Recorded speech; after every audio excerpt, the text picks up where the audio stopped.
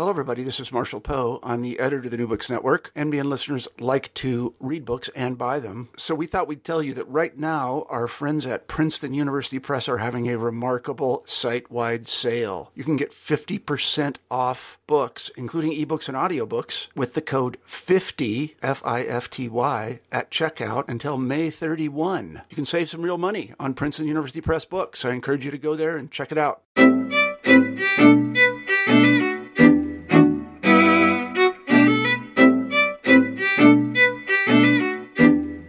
Hello, everybody, and welcome back to New Books in Jewish Studies. I'm Jason Schulman. We've got a great show for you today. My guest is Glenn Diner, who teaches at Sarah Lawrence College, here to talk about his new book, Yankel's Tavern, Jews, Liquor, and Life in the Kingdom of Poland, published by Oxford University Press in 2014 and out this year in paperback. Glenn, welcome to New Books in Jewish Studies. Thank you very much, Jason. Well, we're glad to have you. So this is a story about Jews in the liquor business in 19th century Eastern Europe, and the numbers are staggering. Can you give us a sense of how dominated the industry was by Jews? Well, it's very difficult to answer in exact terms because so much of Jewish involvement in the liquor trade was driven underground as a result of government attempts to stem peasant drunkenness by suppressing Jewish tavern keepers. They thought that that would solve the problem. So what I found as I did my research is officially there were around, I would say, well, the proportions reached around 80% in the pre-modern period. That's around until the 18th century. But when the government started cracking down on Jewish tavern keepers, the official data suggests a steep decline, and yet going through the archives, I'm finding that the reality is quite different. That Jews are just as involved or almost as involved as they always had been, and what's really going on is the nobles who owned the vast majority of the taverns and distilleries wanted to keep their Jews running them, so they would just prop up a Christian as a front to the tavern and continue on business as usual. So I'm tempted to say that the proportion remains at close to 3/4 of all taverns and distilleries. Wow. And so these taverns, these are more than just bars, right? What would a tavern be like in your story? Well, you're exactly right. These taverns were really much more than taverns, and travelers coming through Poland would remark on their multitude of uses. They were hotels, they were restaurants, they were country stores for the peasants, they were banks so that locals could get loans and nobles could actually take money out as well. They were places where you could just get news and advice. They were really multi-purpose, and that's why they were so indispensable to local economies. Some of the descriptions of the taverns make it sound kind of disgusting. There were all kinds of smells. There were animals in there. Is that right? Yes, absolutely. And so what happens is you start to have a war of stereotypes going on where the social reformers and the Christian travelers all remarking about how dirty, how filthy these taverns are, and they're associated with Jewish pollution. And the Jews respond with their own stereotypes, how really the source of the pollution is the Gentiles who are drinking unrestrained in their taverns and vomiting and rumbling around all hours of the night. And so it really kind of degenerates into a war of images. But the point is not the filth. The point is just how indispensable these taverns were to everyone. That's why they never really could get rid of them until, of course, the Holocaust. And just one more thing on the taverns. What did they serve alcohol-wise? Was it mostly vodka? Yes, it was mostly because it was sold on monopolistic terms. And again, I just want to emphasize that the Polish nobility owned the taverns and they would lease them to Jews on monopolistic terms. So peasants, really serfs, had to drink in their nobleman's tavern. There's no incentive, really, to serve high-quality liquor, so most of the liquor was very cheap. They called it vodka. It was really based on rye. And sometimes for the sake of the nobility who happened to be traveling through there, or upper clergy, the Jewish tavern keeper would experiment with more exotic mixtures. But the vast majority was very cheap and very strong. Right. So there are, probably, thousands of these taverns spread all across Eastern Europe. And as you mentioned, so the nobility owned the taverns. They leased them to Jewish tavern keepers. Why were Jews drawn to that role, and why did the nobility find Jews useful for that role? Well, first of all, liquor had become most of the economy throughout Eastern Europe, especially after the partitions of Poland, where Poland was divided between Russia, Prussia, and Austria, and these new borders meant steep tariffs, and you could no longer export grain profitably. So what do the nobles do who own these estates? They turn their rye into vodka and sell it right back to their peasants. Now, they can't entrust that job to just anybody. To be a tavern keeper, the nobleman has to believe, if he's going to lease his tavern to you, he's got to believe that you're literate, that you're reliable, and that you're not going to drink up all the product. Jews had a reputation for sobriety. And there seems to have been some truth to it, at least until the rise of the Hasidic movement. So Jews with this reputation for sobriety and a higher degree of literacy are the natural candidates. And any time nobles would experiment with peasants, it was a disaster. And with their minor fellow noblemen, it was also a disaster because they couldn't really boss them around and they became politically threatening. So everybody kind of decided on Jews. From the Jewish perspective, though, this is a lucrative opportunity. They have very few other occupations that they can go into. They can't go into the professions, at least not very easily. They can't own land in most cases, so they have to become merchants of one kind or another. It becomes very competitive, and these tavern leases are actually a great opportunity because you can really be insured a pretty good profit in the sense that this is the only place for leisure for the majority of the population, which is peasants who are subjected to really oppressive conditions and drudgery. And their only relief from all this is to drink in the local tavern. So it's a pretty steady stream of income, and everybody except the peasants basically profits from this. Right. It's a little hard for us maybe today to relate to the social structure. Am I right that there were nobles who owned entire villages? What was the stratification of society like, and where did Jews fit in? Were they between the nobility and the serfs? Well, yeah, so there were towns that were not owned by nobles. I mean, some were owned by upper clergy bishops, for example. Some were owned by the king and then later by the state. But most towns were so-called private towns. So they were owned by the nobles. And that means the nobles could pretty much do whatever they wanted with these towns. And these towns were surrounded by satellites of villages. And so with this exclusive authority over the local economy, the nobility gets its choice. Who do they want to run their taverns and who do they want to use to make the most profits possible? And that's why this kind of symbiosis emerges. The nobles will protect their Jews. They'll provide them with lucrative opportunities to at least survive economically, if not thrive. And the Jews, in turn, will prove non-threatening politically.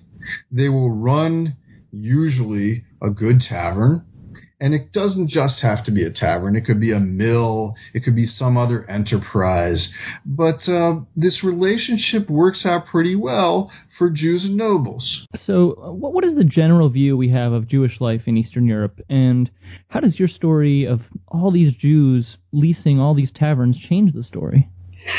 Well, the way it changes is, for one thing, we tend to see Polish Jewish history through the lens of the Holocaust and pogroms, and not to diminish at all the horror of these episodes. But there were long periods, really centuries, of Polish-Jewish coexistence. And the tavern is really the main location of this coexistence because it allowed Jews to make a living. They were usually protected by the nobles who owned the taverns, and the peasants really relied on these taverns too, and they relied on the Jewish tavern keeper for advice, for medical remedies, for mediation, for loans, for all kinds of services. They would even hold their religious ceremonies, at least the celebratory parts of their ceremonies, in the tavern. So, for example, the wedding would begin in the church, but it would proceed en masse to the tavern for the actual celebration. And the same with, funerals would begin in the church and then proceed to the tavern. They'd be met by the Jewish tavern keeper who would toast the newlywed couple or maybe make a toast in honor of the deceased. And so, Jews become very integral even to local religious life. Now, on the other hand, the cooperation works both ways. Jews could not run their taverns on the Sabbath or on major holidays. So that's where they rely on the peasants. They would prop up Christian fronts, although they would be careful to create legal fictions through rabbinic authorities on those days and really make these local Christians their partners in the enterprise, at least officially their partners, so that they could not be guilty of breaking the Sabbath, but could keep their taverns running.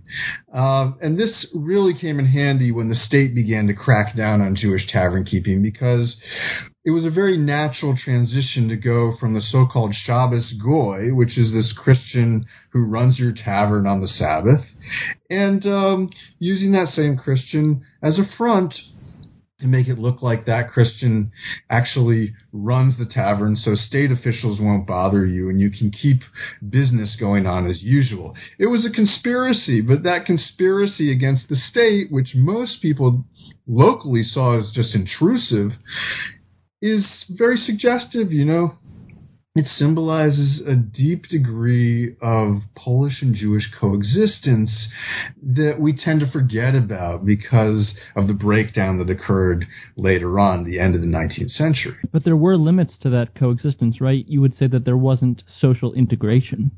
No, we're not talking about social integration. This is actually a really important point because so much of literature about these earlier periods tends to focus on every example of integration we could find, assimilation, or as historians like to call it, acculturation. There were Jews who really did learn Polish well, attempt to enter the universities, attempt to socialize with Poles, and took part in the Polish uprising against the Tsars. But that's really dominated the story because it's been kind of a counterweight to the stereotype of anti-Semitism and oppression. And that's a good thing. This kind of integration really did happen, but it can't be allowed to completely dominate the story, because what I'm finding is actually this tended to happen more along the fringe. The more well-educated, the more urbanized Jews did tend to Polonize. But there were the majority of Jews who would interact with Polish Christians without integrating with them. So the way I describe a typical tavern is not integration, but rather interaction within heavily prescribed roles. The Jew is running the tavern, dealing with liquor suppliers, dealing with customers, and dealing with a nobleman and that kind of a thing. And the Christians he encounters are most likely going to be peasants who are his customers. And, that tends to be a kind of coexistence that does not involve real socializing. They're not drinking together in most cases. Although, Jewish merchants will stop in the Jewish-run tavern on business, when they're traveling and so on. still they tend to sit at separate tables and they don't really integrate in any meaningful way. They dress differently, they speak a different language in most cases, and they tend to hold each other in a certain amount of mutual suspicion, contempt, and yet grudging trust. That's how I would describe it. Can you tell us briefly about the archives you used to research the story? Yeah, it's a really fascinating story, actually, because the archives were virtually closed before 1989 during the communist era. And with the fall of communism, these archives in Poland, which is where I did most of my work, suddenly became very accessible and open. And you could travel there. And, the question was, what really survived after the burning of the Warsaw Ghetto during the Holocaust and after all kinds of destruction during the general Warsaw Uprising? What was left? So, you really feel like a pioneer. Now, I had just written a history of Hasidism, so I wanted to try to get away from that topic. And I also didn't really want to write another story of secularization, Polonization, assimilation, because as I said, that had dominated the story so much. So I really went to the archives and I started flipping through these large files just in search of a topic. And I'm not kidding when I say that the words Jews, vodka, drunkenness just began popping out on each page, basically. And the later you get in the story, it becomes more and more interesting because Jews legally weren't even supposed to be selling liquor anymore. Historians had thought they'd been completely abolished from the liquor trade because historians tend to follow the legislation. And I was seeing this whole underground liquor trade going on. So right there, I had a topic. What made it even more interesting, though, was this counter-narrative. So the narrative we're more familiar with is the government begins driving Jews out of the liquor trade through expulsions, through heavy concession fees that only Jews have to pay, and it's thought to dwindle to nothing. But I'm finding a counter-narrative where, despite the best efforts of the state and other powerful figures, the Jews are very much continuing to not only sell liquor, but really fulfill these vital roles that tavern keepers had always fulfilled. And that gave me a story of coexistence, which really helped combat this extremely negative, one-sided portrayal of the Jewish experience in Eastern Europe. To have that kind of a conspiracy, it requires that all the locals pretty much cover for the Jewish tavern keeper. They would even cover for the Jewish tavern keeper during investigations. When the government would get wind of what was going on, they'd start interrogating everybody. And so you have this extraordinary situation that I think gives us a little bit of hope, but also, I would say, a kind of pragmatic optimism that even ethnic and religious groups that are rivals or that are in a situation of mutual animosity and enmity actually tend to get along when economics are at stake, when they can fulfill each other's needs in the way that I describe in my book. Because what my book really shows is that the tavern tended to bring Jews and Christians together and prevent the kind of pogroms and anti-Jewish economic boycotts that really began to characterize the 20th century after this system began to break down. I was surprised in Chapter 5 when the peasants are emancipated. I thought that was going to be it for Jews in the liquor business, but they remain remarkably resilient. Is that right? That's absolutely right. Now, what do we attribute that to? Is it just Jewish resilience, or is it the nobles' sense of inertia and tradition? We always had Jews run our taverns. We're going to continue to have Jews run our taverns. It's probably both. Jews had accumulated a great deal of experience. They'd won the trust of the nobles, and the only real way that the system begins to break down is with the breakdown of the nobility itself. As they became impoverished, partly as a result of emancipation, they no longer had free peasant labor anymore. The decline of the nobility is really going to be the decline of this whole system. Suddenly, Jews are deprived of their protectors because the nobles are going bankrupt. They're selling off their lands. They're moving to the cities. They're brought into direct competition with Jews as shopkeepers and traders of various kinds. And so, the old system really does begin to break down at that point, but it's really only at that point. So the decline of the nobility, I would say, is the key factor to the decline of Jews in the Polish liquor trade. And that's also a key to the rise of the pogroms. The reason you didn't have these massive pogrom waves that began in 1881 and another wave in 1903 and another wave in 1919, you couldn't have that before because the nobles were there to protect their Jews. They saw the Jews as their investment, as their source of revenue, as their guarantee of revenue. And so, with the disappearance of the nobles, you have the disappearance of the Jews' protectors, their traditional protectors. And now things become very tense between Jews and emancipated peasants. And the very things that kept the anti-Jewish violence in check are dwindling and, if not disappearing.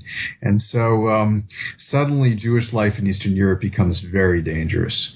So would it be fair to say that Eastern European Jews' political inclinations was towards order and stability? I mean, does that sort of change the way we think about the Jewish political perspective?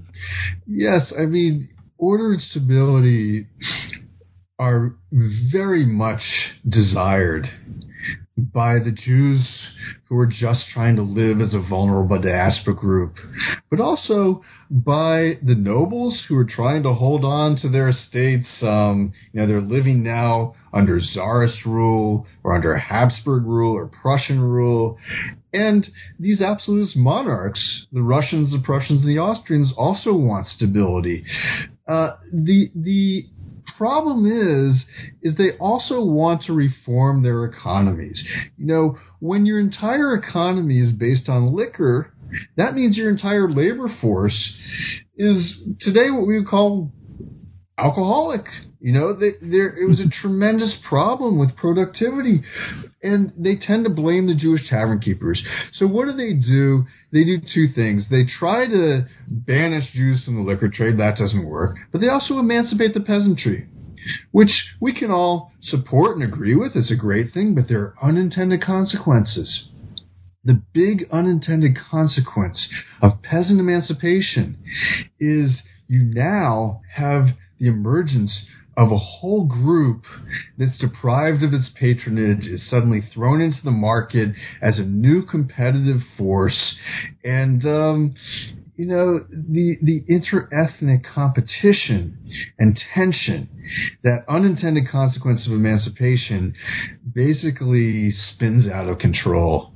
You have riots, pogroms, boycotts of Jews. Eventually, political parties arise that are based essentially on anti-Semitism.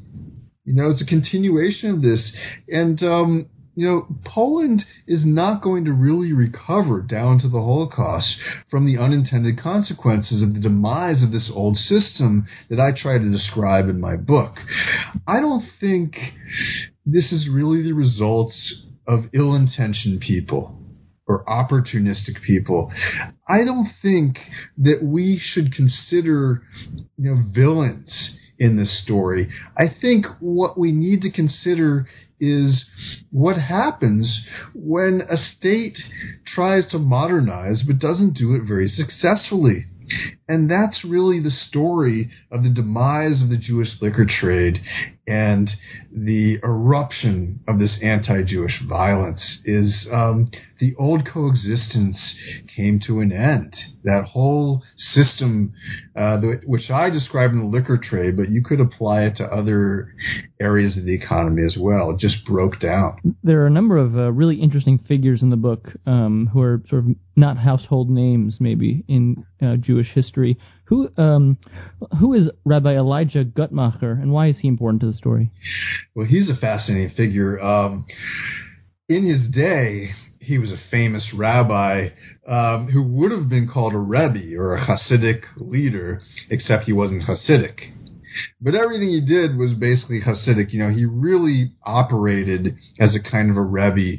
People would stream to him from all parts of Europe and even beyond, even from America.